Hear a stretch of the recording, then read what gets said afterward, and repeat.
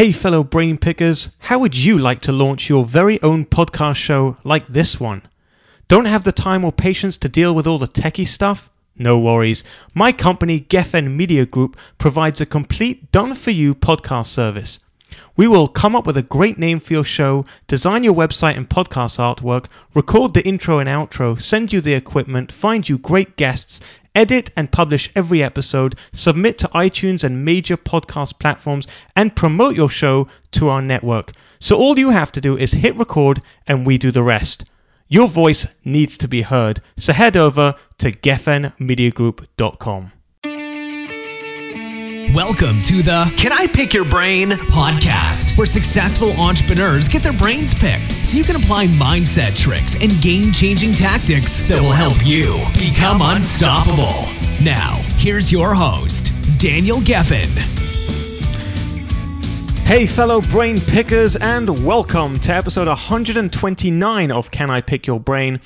My guest today has built a six-figure business in 2 years without spending a dime on advertising.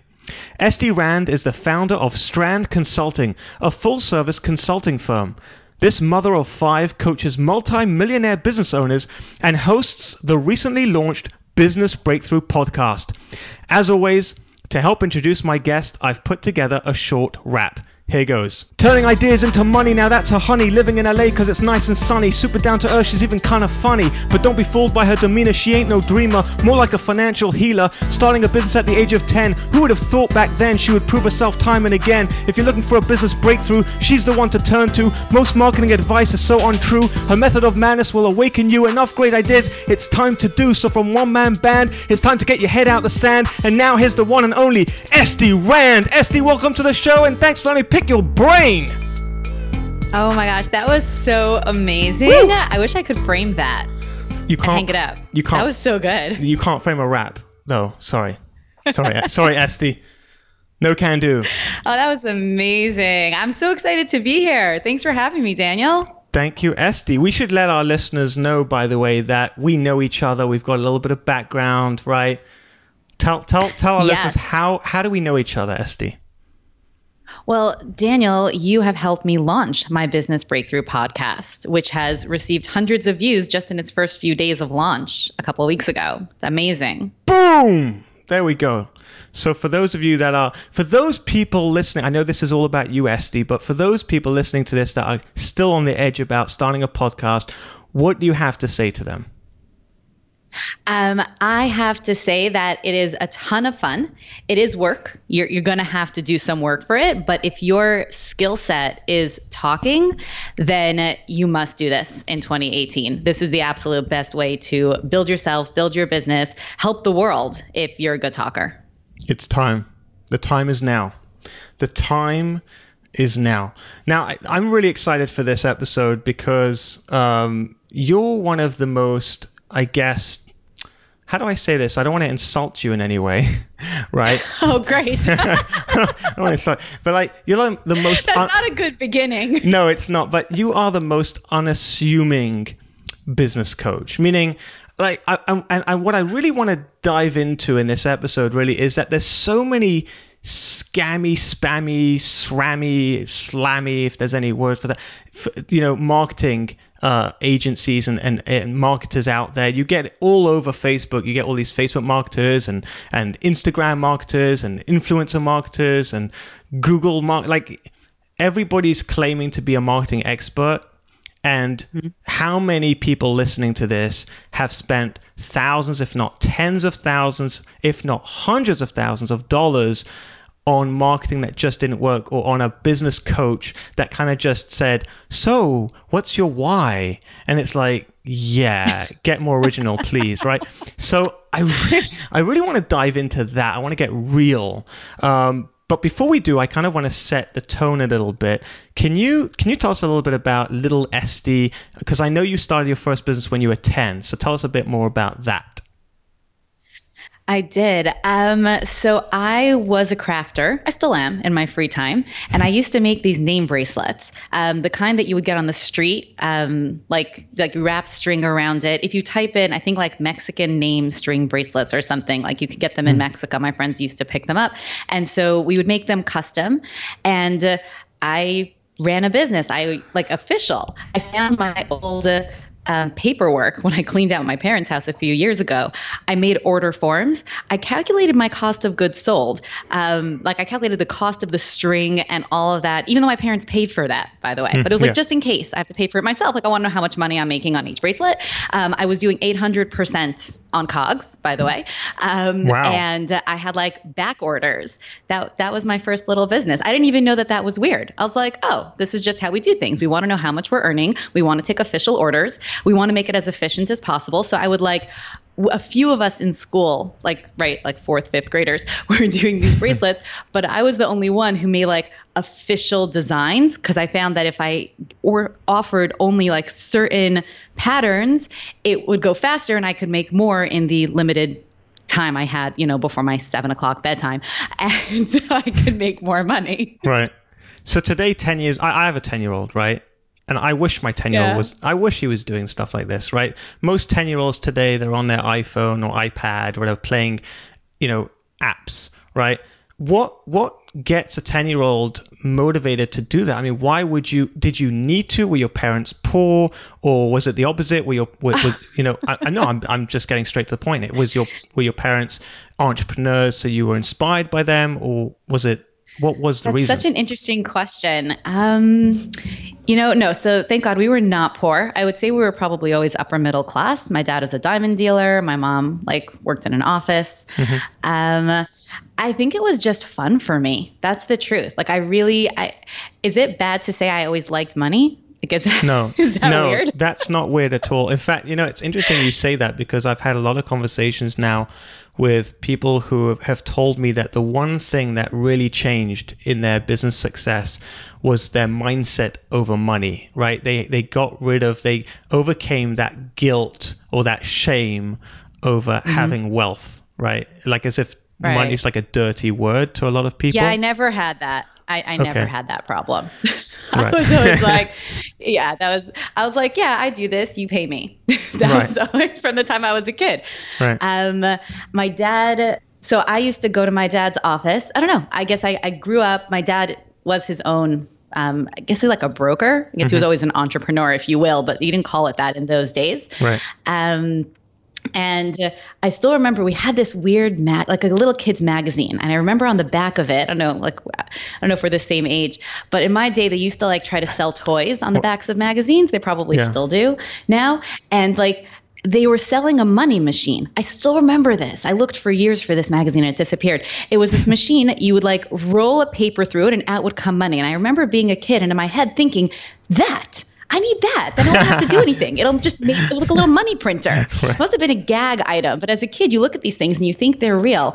And not that I was deprived, but maybe it's a control thing. I wanted to be able to buy my own stuff. I didn't want my parents to be like, oh, you can't have that. We won't buy it for you. I'd be like, well, I'll buy it for myself.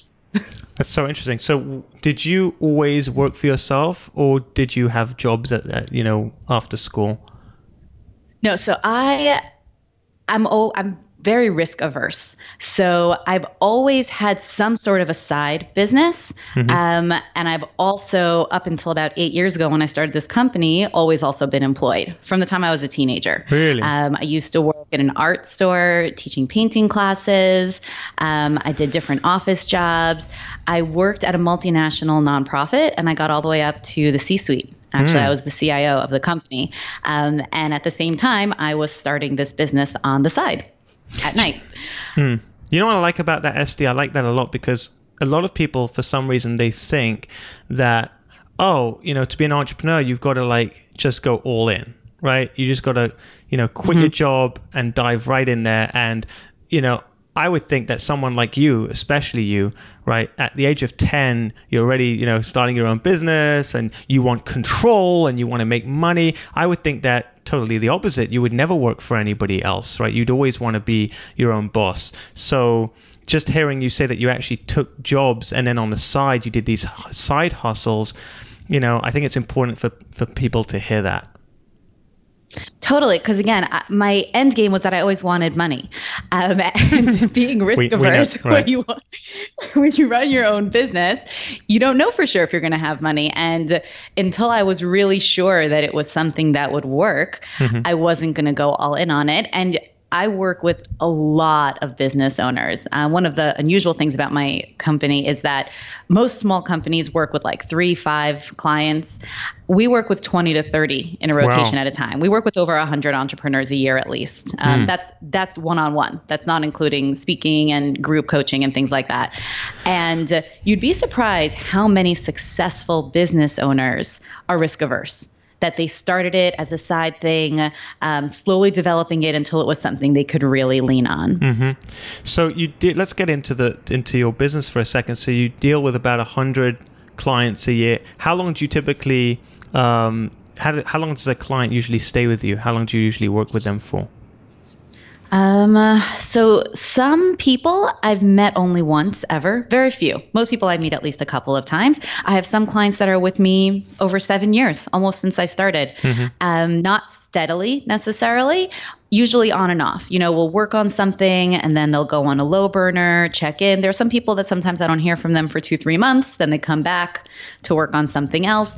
My clients, as their businesses grow, they need different help. And so we kind of stay together, as it will, touching base. I've had people who I've worked with, let's say 5 years ago. 3 years later, they come back. They're like, hey, SD, whatever you did for me 3 years ago was great, perfect, but now I'm ready for the next step. I'm like, amazing. We go right back into it. We build them up again. And then, I've had that happen 2 or 3 times already, where someone that I started with in the early days has already come back ready to go to the next level. How did you get into consulting? Because, the one thing that I'm going to get a lot of haters for saying this, but I find it hard when someone comes out of nowhere and says, I'm a consultant. Like, okay, how many businesses? Totally. How many businesses do you start and grow and sell, or, like why? So it's so funny because I have a pet peeve on that. But I'll tell you how I got into this. My pet peeve is people that say, well, if you were successful, must be you can help me. And it's a totally different skill. There's a skill called being successful, and there's a skill called guiding others toward their success. And they're not the same. So some people can do both, and very often they can't. I really think the question is not, were you successful, but are you successful in making others successful? Is that your skill set? Yeah, okay, I'm going to push back on that, because if you can make hundreds of people successful and you've worked with, multimillionaires to make them more successful, then why wouldn't you just start your own company and build success, right? But you know what? I met a guy once said the same thing to me. He ran a grocery store, and he was like, so what do you do? I said, I help businesses make more money with less headache. He's like, well, why don't you make your own business? I'm like, that is my business. That's what I'm good at. You're good at selling groceries. I'm good at building other people. That's my company. I hear that. Okay. I get that. I'll leave you alone for now. But so question for you. But I'll tell you how I got here. Tell me how you got here. Yeah.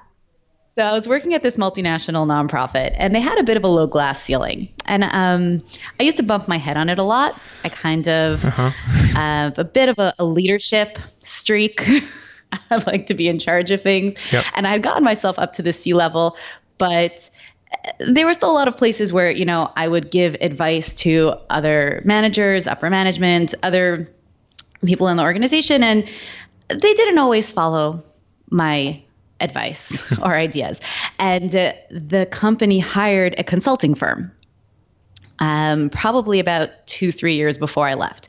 Now, this consulting firm came in, told them all the same things that I told them they needed to do, but they got paid a whole bunch more, and they got listened to. And I'm sitting there going, I'm in the wrong line of work. I had all those same ideas. I got paid less and no one listened to me. And that was really the beginning of it. I was like, why? Like, I could do exactly what they're, and I watched them. Now, I also ran a lot of the budgets for that organization. And so I would see the back end of what the company charged and how they operated.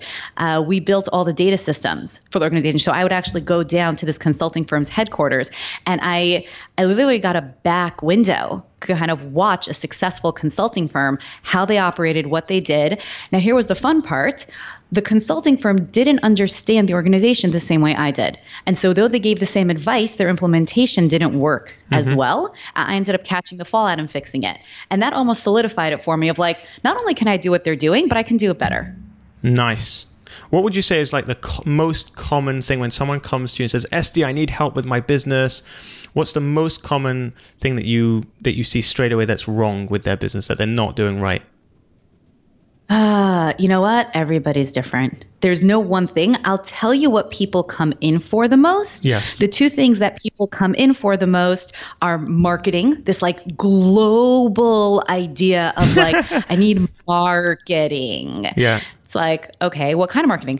I just need marketing help. And some of these people just don't even know what marketing is. Some of them don't realize that they know what marketing is. Like they're doing it. They're either just missing a certain piece, or their expectations for success are too high. So they think what they're doing isn't working, but it is. It's just working slower than they want it to.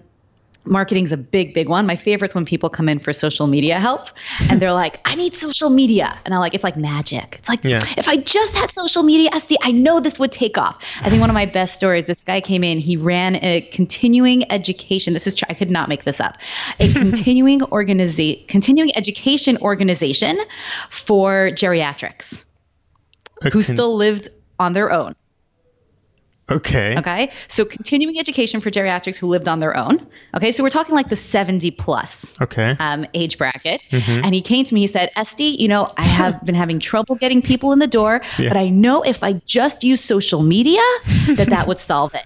And I was speechless. Right. I was like, I want to clarify first. Now, I'm like, wait, are you talking about like rehab facilities and nursing homes? Are we targeting their children to send the parents or grandparents? He's like, no, these are people who are, you know, so high functioning. They still live on their own. They would, you know, come in of their own volition. I'm like, can I just tell you, your audience is not on social media. That would be such a waste. Right. I was like, I don't even understand how, You talk about they had a nice conversation. You talk about truthful marketing as opposed to regular marketing. What do you mean by that?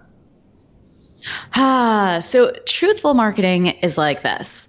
Truthful marketing is going from your place of truth, your place of strength, instead of all of these fast talking, tiny size 2 font disclaimers at the bottom of things of how it only works in these 2 situations if you stand on your head for 13 hours and whatever. Being real with what you can do to help people. That is truthful marketing. It helps for service businesses and product-based businesses, but service much more. We are in a service economy now. And when a service business owner is vague and they make these kind of empty promises and we look like magic and we're going to save your life and we're going to heal you and we're going to just be straight.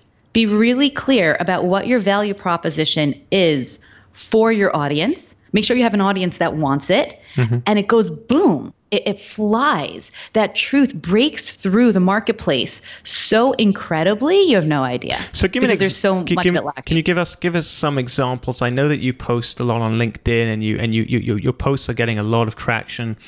Give me an example of something that you would write about or that you would talk about that is coming from more of a truthful marketing rather than the traditional marketing. Okay.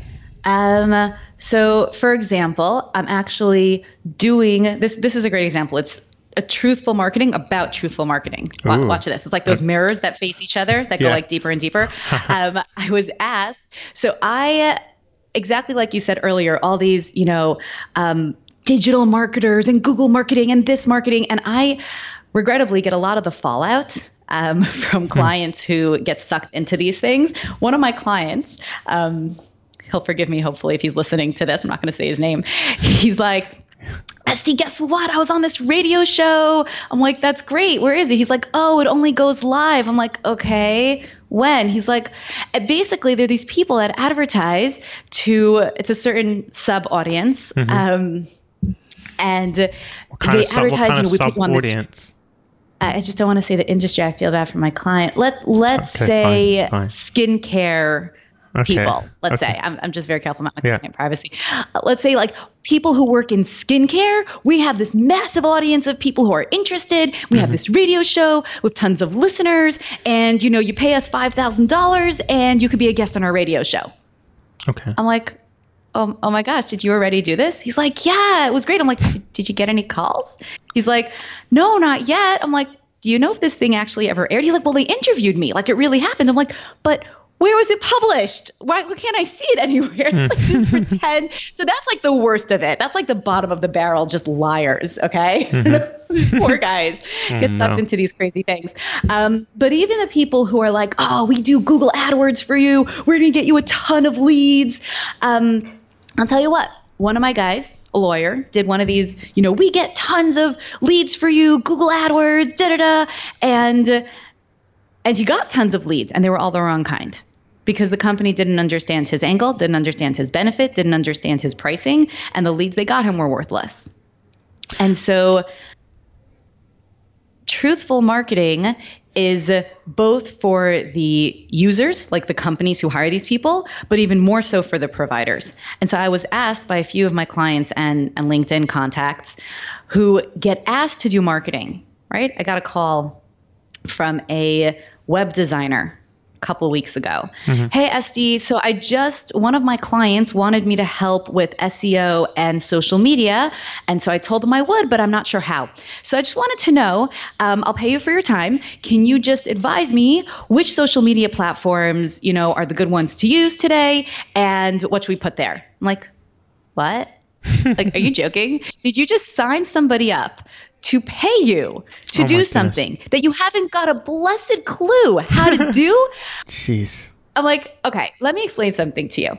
Real social media, okay, is just as deep and well thought through as any other marketing thing. There are no good social media platforms. There are good social media platforms for each business and each industry according to the target audience, according to the service or product being provided, according to the budget and ability of the business owner. It's like, there's no one answer. There's no one answer. SEO is the same way.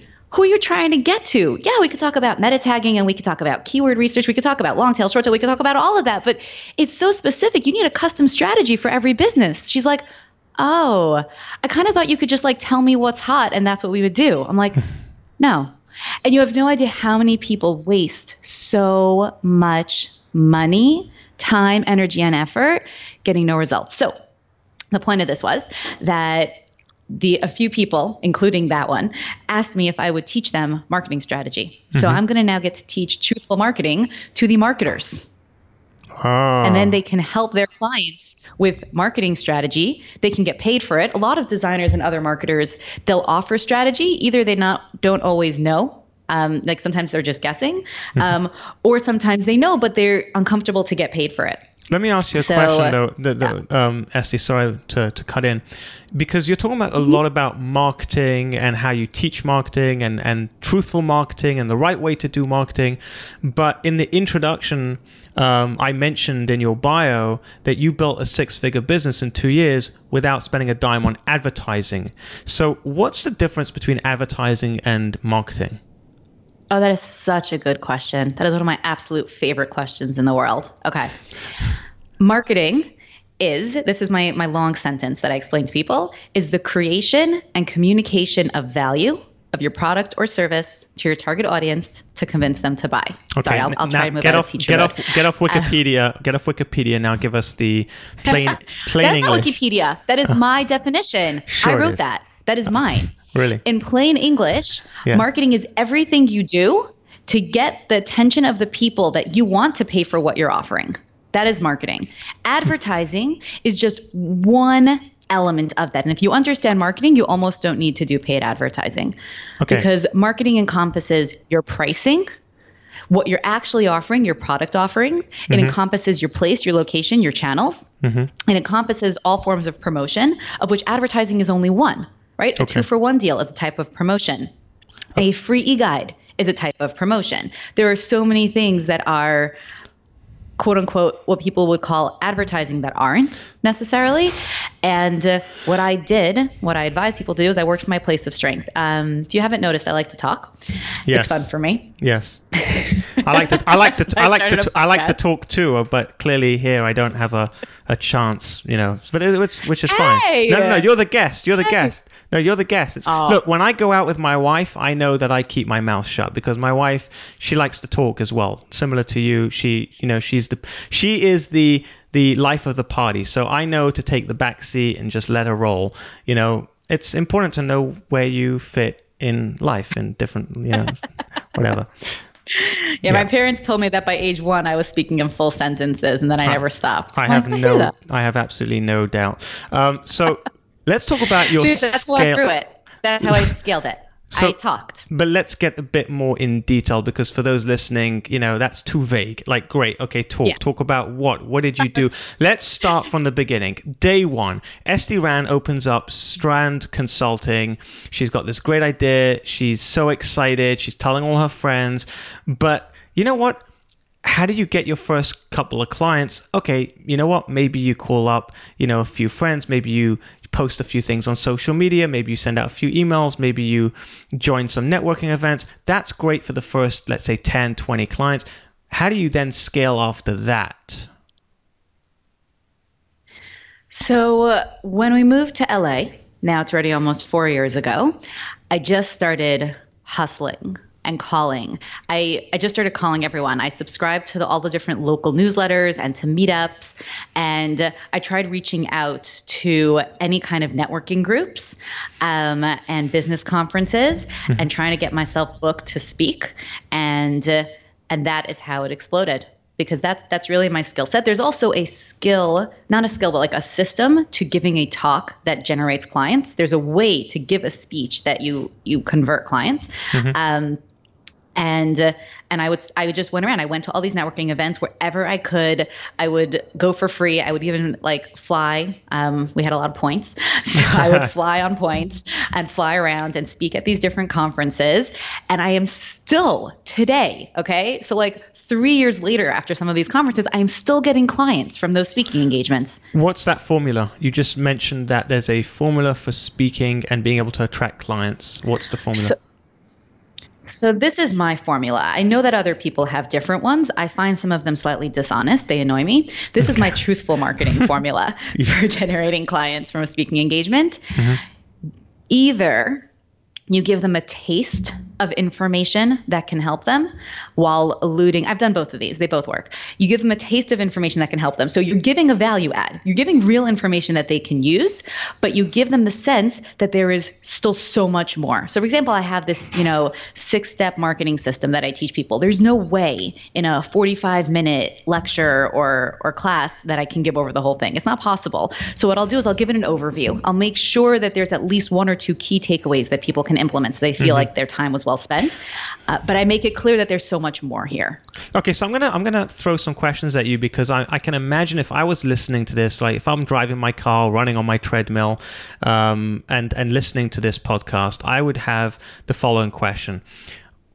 That sounds almost a waste of time. Why would you fly somewhere or go to an event and speak and spend, the day speaking when you can go on social media right now and you could be speaking in front of, thousands of people instead of just maybe 100 or 50 or whatever it is? Why would you go out and speak on stage when you've got social media? Literally, you can be sitting on your toilet networking. I mean, sorry to be so graphic, but I do. Everyone does it. Let's not, come on. We all do that, right? So why would I need to get dressed and go out of my house, get on a plane to get to an event where there might be 56 people who I'm going to speak to? What the heck is the point of that if I can just literally, you got my question. Yeah, so I was only flying if there were a few hundred. That's first of all. Otherwise, I stayed local. Even going to a local event, it's a whole day thing because you got to prepare and you got to get there and you got to, smile and greet and shake hands and, take everybody's business cards and chuck them out afterwards. Fair. So Hey, I save every single one of those. I do What? not Okay. check them. I have Sorry. a drawer full of business cards. Okay. I save them. No, because that's part of how I built the business. There's a long range follow up also. There's a whole system to it. It's not like I go and I speak and then you never hear from me again. How are you going to remember me 3 years later if I do that? Social Right. media is part of the follow up. Monthly newsletters, part of the follow up. It's not like you go and you speak and then like you hope for the best. So there are a certain group of people that'll come right after that, but I'll answer your question first. Why do it? 2 reasons. One, social media 3 and 4 years ago is not what it is today. LinkedIn, the new LinkedIn, as people have been calling it, is less than a year old, really, where people are really seeing strong results from LinkedIn, and I am. And the other thing is, you take the opportunities that come. I was getting a lot of speaking opportunities on the East Coast. They were very worthwhile. Also, social media often takes a long time to build up. You don't go on there and on day one, you've got clients, but you fly somewhere and you speak, and by the time you leave there, you've booked a few clients. So the speed with which social media, when we do it for people, even when we ghost for other business owners, I always say we do a 3-month minimum. You're not going to see results in less than that. If you think you're going to go on social media today and tomorrow you're going to have clients, it's not happening. It takes time. So if I want clients quickly, I'm going to go in front of an audience. And it's also your skill sets. I'd like to think, be a decent writer as well. It's part of how my LinkedIn has been doing so well.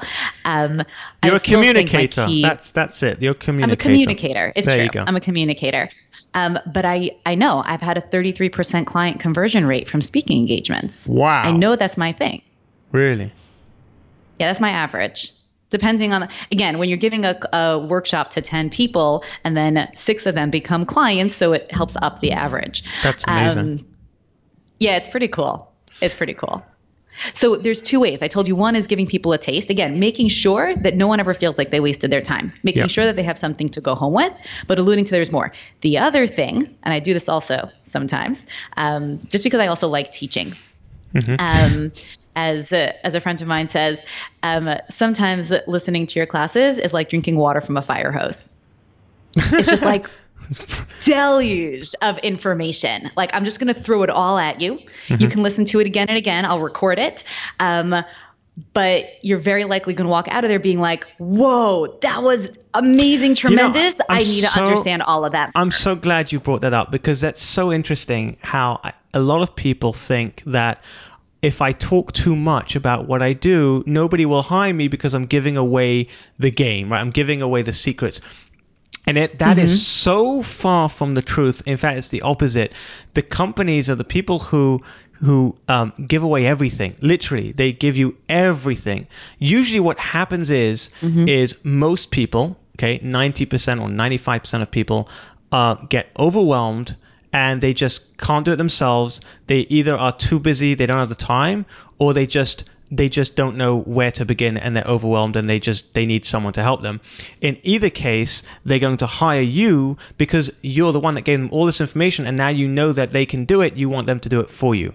Whereas on the other hand, right, when someone like holds their cards close to their chest and they're like, I'm not telling you anything. So it's like, well, I don't really know if I could trust you. I don't know if you're good. Like, you know what I'm saying? So give more to get more. Totally. And the gift is, why would they come to you when you've given them everything? Because you've given them the general knowledge. Now, if they're good enough to apply it for themselves, fantastic.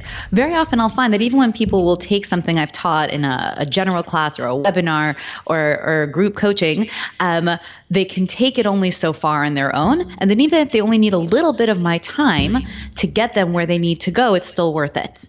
And I've been called an unconsultant for many reasons. I don't need to be needed. It's part of why we work with so many people.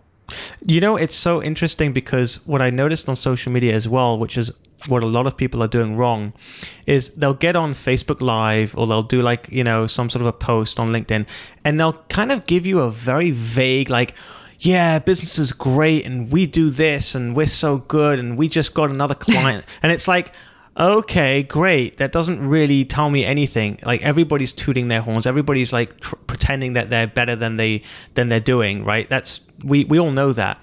But the people who I am seeing who are really successful are the people who are doing at least 60 seconds or these 3-minute videos where they're giving you a tool or a tip that they've used that works, and you can take it away. And the more you see these videos, the more you watch these videos, the more you realize, oh my goodness, this person like really knows what they're doing.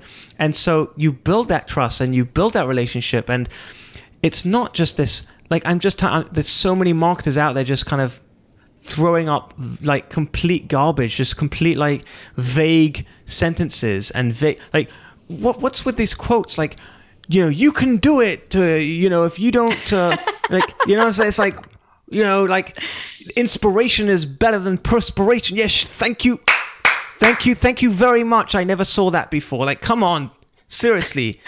Right? You could do better than that. Totally. Some of my most successful posts on LinkedIn, I've been running this series ongoing now for a couple of months, hashtag how LinkedIn works, literally teaching people how the algorithms in LinkedIn are working, which has helped me, get like 20, 30, 40,000 views on a lot of my posts. Wow.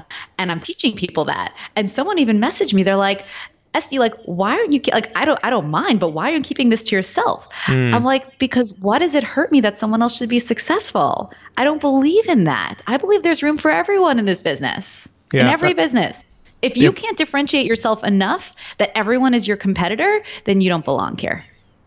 Boom. That's the abundance mindset versus the what's the other? Abundance versus scarcity versus a scarcity mindset. Yeah. Let me ask you this, though. Let's change tracks a little bit. In terms of scaling, we talked about truthful marketing and communicating and giving away, tips and tricks and actual things that people can actually go and use.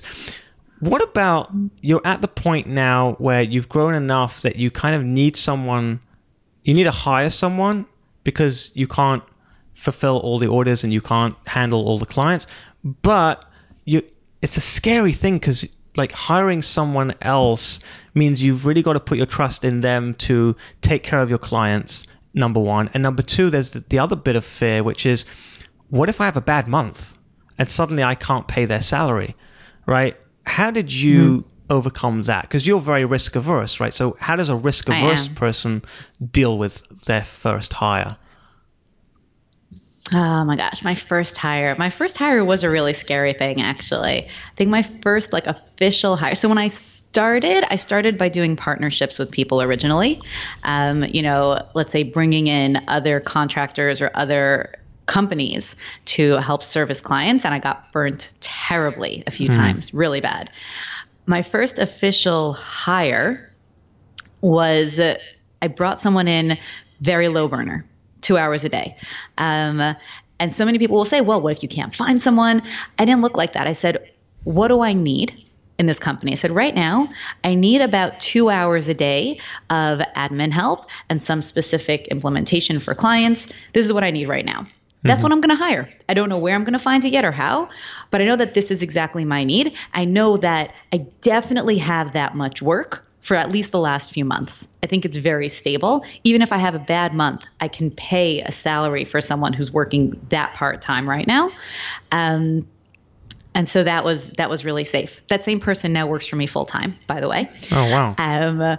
But she started at just 2 hours a day.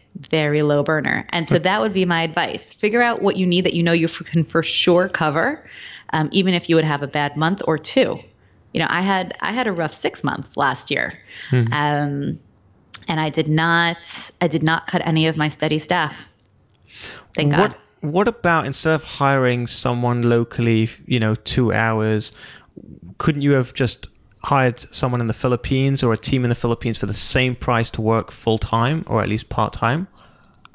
So that was actually, my entire staff is virtual. I recently tried to hire someone locally to work in my office with me. And I was like, I kind of like my office quiet. My entire team is virtual. This person is virtual. That's so interesting. They are not local. So everybody's based somewhere else. You don't have like an office full of staff. Everybody's based somewhere else. Everyone's based somewhere else. The company is tri-coastal, East, West, and Mediterranean. And do you find the communication... So I have staff in all the time zones. Do you find communication is tough, or is it you manage okay? I actually find that it's excellent. Because we have clients in all the time zones, it's it works really well to have staff in all time zones. It helps me. It helps the clients. I love it. A lot of my staff is in Israel. I started the company when we lived in Jerusalem. Interesting. 5 years ago. And so the time zone difference from Jerusalem to LA is excellent. I finish my workday. I leave instructions for my staff there. By the time I wake up the next morning, they've done everything I said. We have like a 24-hour clock. It's amazing. It's like getting Absolutely Amazon. amazing. It's like getting something from Amazon in the morning every day. It's like, woohoo! What's now? What have I got? You know? Yeah. That's so Yeah, cool. I literally wake up and I find the stuff in my inbox and my messages. So like it's great. It works really well for me. Do you remember the first person you fired? First person I fired. Hold on, I'm remembering my recent fires. 1 second, let me think back. Well, you know what? Even your recent fires. I'm asking you this because one of the things that I think a lot of people in business, they're scared of hiring is they're actually scared of having to fire someone. Because, and I hate this, by the way. This is my worst thing. Like I literally absolutely hate having to fire someone. Yeah, but we've talked about my self-firing system. I mentioned that to you in passing at some point. We should tell your audience about the self-firing system. It's excellent. Let's hear it. Okay. So the self-firing system is part of the hiring system, which we're not going to have time to go into. Correct. But basically, when you onboard, we won't go through the beginning parts. When you onboard someone, you build into their entire employment how they're going to remain with you or what the consequences will be that will end up having them leave you. So that means that when you bring someone on board, you want a really clear job definition, clear expectations, what you expect from them. Again, if you don't know what to expect from them, that's part of what you set in that beginning trial time. I always do a trial period. We always do a 1 month trial. So in that first month, I'm giving over my expectations. This is what I need from you. This is what I expect it to look like, how long I expect it to take. And then I want to hear from my new employee, is that reasonable for you? Do you know how to do this? Do you need my help with it? Do you need any kind of training, any other resources? Now, if I've told them what I need and they've told me that they think they can do it and they have everything they need, or I give them whatever else they're missing, then we have a check-in point. In the beginning, it might be daily or weekly or monthly, depending on the type of employee you brought on. At that check-in point, I've got to look back and say, hey, these were the expectations. You said that you'd be able to meet them. Let's see, did it happen? When we do those assessments and, a few times we are not meeting those expectations that we've both agreed to, right? We've made this very, very clear. The person basically leaves by themselves. You don't need to fire someone. It's like this mutual, hey, listen, we tried this. We said that this looked like it was going to work. We both see that it didn't. Been great knowing you. Right. I hear that. I like that a lot. They've basically set themselves up. Right. They've basically set themselves up and they've agreed to certain tasks and, by certain times. And if they don't meet those, goals, then essentially you just say, look, it didn't work out and thank you very much. And you move on. Yeah, and again, there is a training period though. Meaning, I don't want people to think I'm like this evil monster who's like, well, you didn't manage it, so goodbye. It's not like that. The first few times you're assessing, you're troubleshooting. Why didn't it work? Were we missing something? Did you not understand this? We're trying to figure out. But once you've checked in, 3, 4, 5, 6 times, and it's just not working. Again, because you've tried each time to make it work better. Right? Should I give a specific example that might help people understand? Yeah, please. Okay. So I brought on, this is a good one. I brought on someone to do social media. I always try to start my staff on company projects before I put them on client-facing projects, which is also a really good idea. That's interesting. Before you take a new person and introduce them to all your clients and all your customers, first, just see if you work well together, test them on something internal. So most of my social media people that I have work on client projects have first worked on company social media. So if you're ever following my social media and like suddenly for a week or so you see something a little weird going on, I might be testing someone new out. I'm willing to risk it. Right. So I brought someone on to do social media and I said, okay, these are my expectations. You already have experience on these platforms, so you know what you're doing. I would like to see a minimum of 10 quality leads and 1 client conversion per month. I want to see that you're getting my style. Here's a bunch of sample posts that I've done. Here's a bunch, da-da-da-da. Great. Yep. We said we're going to check in every month. I know social media takes at least 3 months to gain any traction. 3 months, I want at least 100 new followers a week because I was able to do double that on my own. So at the very least, that should be happening. Got it. It was on a platform that's normal. Yep. So we said, okay. I said, is that reasonable for you? Yes. Anything else you need from me? No. Amazing. Month 1 goes by. I've lost followers. I've gotten 0 leads, 0 clients. Oh, man. We have our check-in. And I say, hey, so, this is our scheduled check-in. And it's not a surprise. We said we're going to touch base at the end of the month. So let's see. I pull up that original written down job description, written expectations that we both confirmed. And I say, hey, let's look at this. Let's see how we're doing, compared to what we expected to do. And I say, we're not doing so great. I haven't got any leads. I haven't gotten any clients. And this is going back a few years, by the way. And I'm not really getting the sense that you're getting my style either. And we lost followers. So she says to me, I know, SD, so here's what's happening. It's taking me time to totally get your voice. It takes a little time for me to catch it. And we lost followers because I was unfollowing people that weren't quality. We want to only show that you're only following certain people. So, the platform is penalizing you. Fine. No problem. She said, I think this month it'll really work. I said, great. We said we're going to give it 3 months. Let's go again.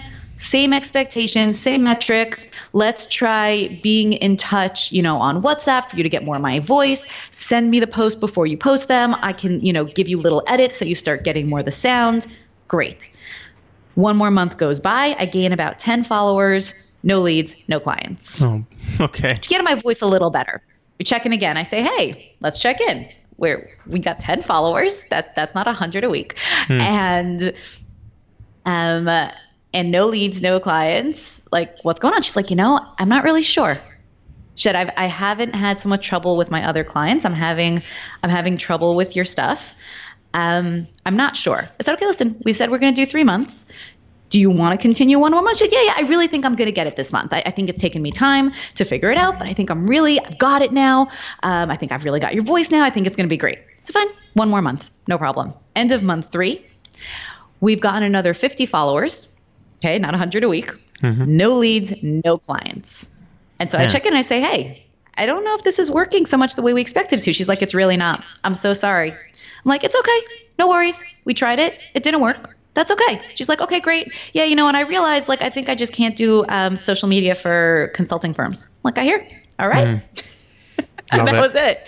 That was it. And you know what? She has sent me clients.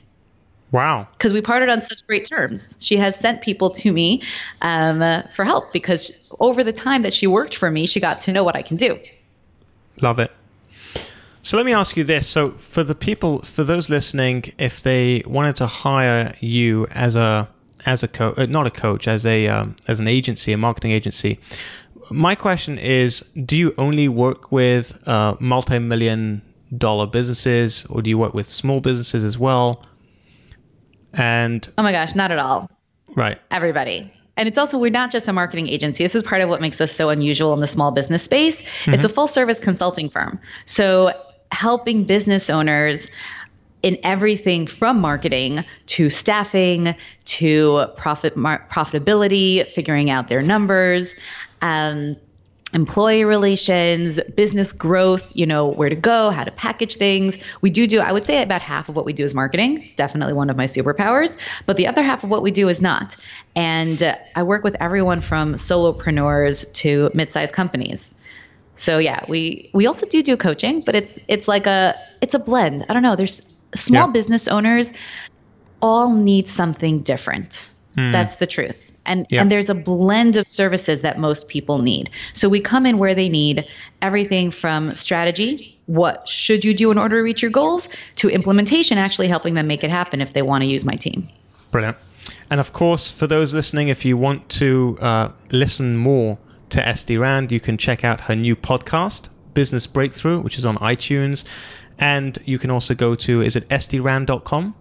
SD? It is. sdrand.com. sdrand.com. Brilliant. And obviously make sure to subscribe to her podcast. It's awesome. SD, why don't you give them a little bit of a teaser of what your podcast is about? Ooh, the podcast is so much fun. So the podcast is about making business success relatable to all humans. So many of these podcasts, excluding yours, of course, which is very raw and real. Right. But many podcasts just talk about how awesome the person is. And that's nice. That's really nice to hear about how amazingly successful other people are. And in my podcast, I wanted to make that relatable, because I find that even for my clients, sometimes they mean, oh, Esty, this guy did this and that guy did this. And, they're so successful, I'm never going to get there. And the idea is, no, those people were just like you. Some of them are still like you. I know. I sit with the guys who literally, are earning multi-million-dollar profits on their businesses, and they're still struggling with something. That's why we're sitting together.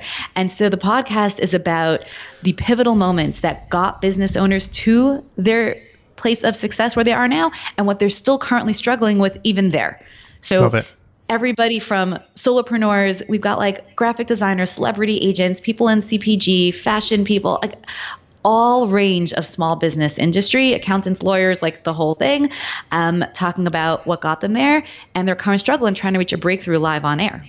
Brilliant. And so for those listening, if you go to danielgeffen.com/129, I'll also link up Esty's podcast there, and of course all the resources that we mentioned in the show. So that's danielgeffen.com/129. Esty, this has been absolutely incredible, and thank you very much for letting me pick your brain. Looking forward to all my listeners for the day when I'll be picking your brain.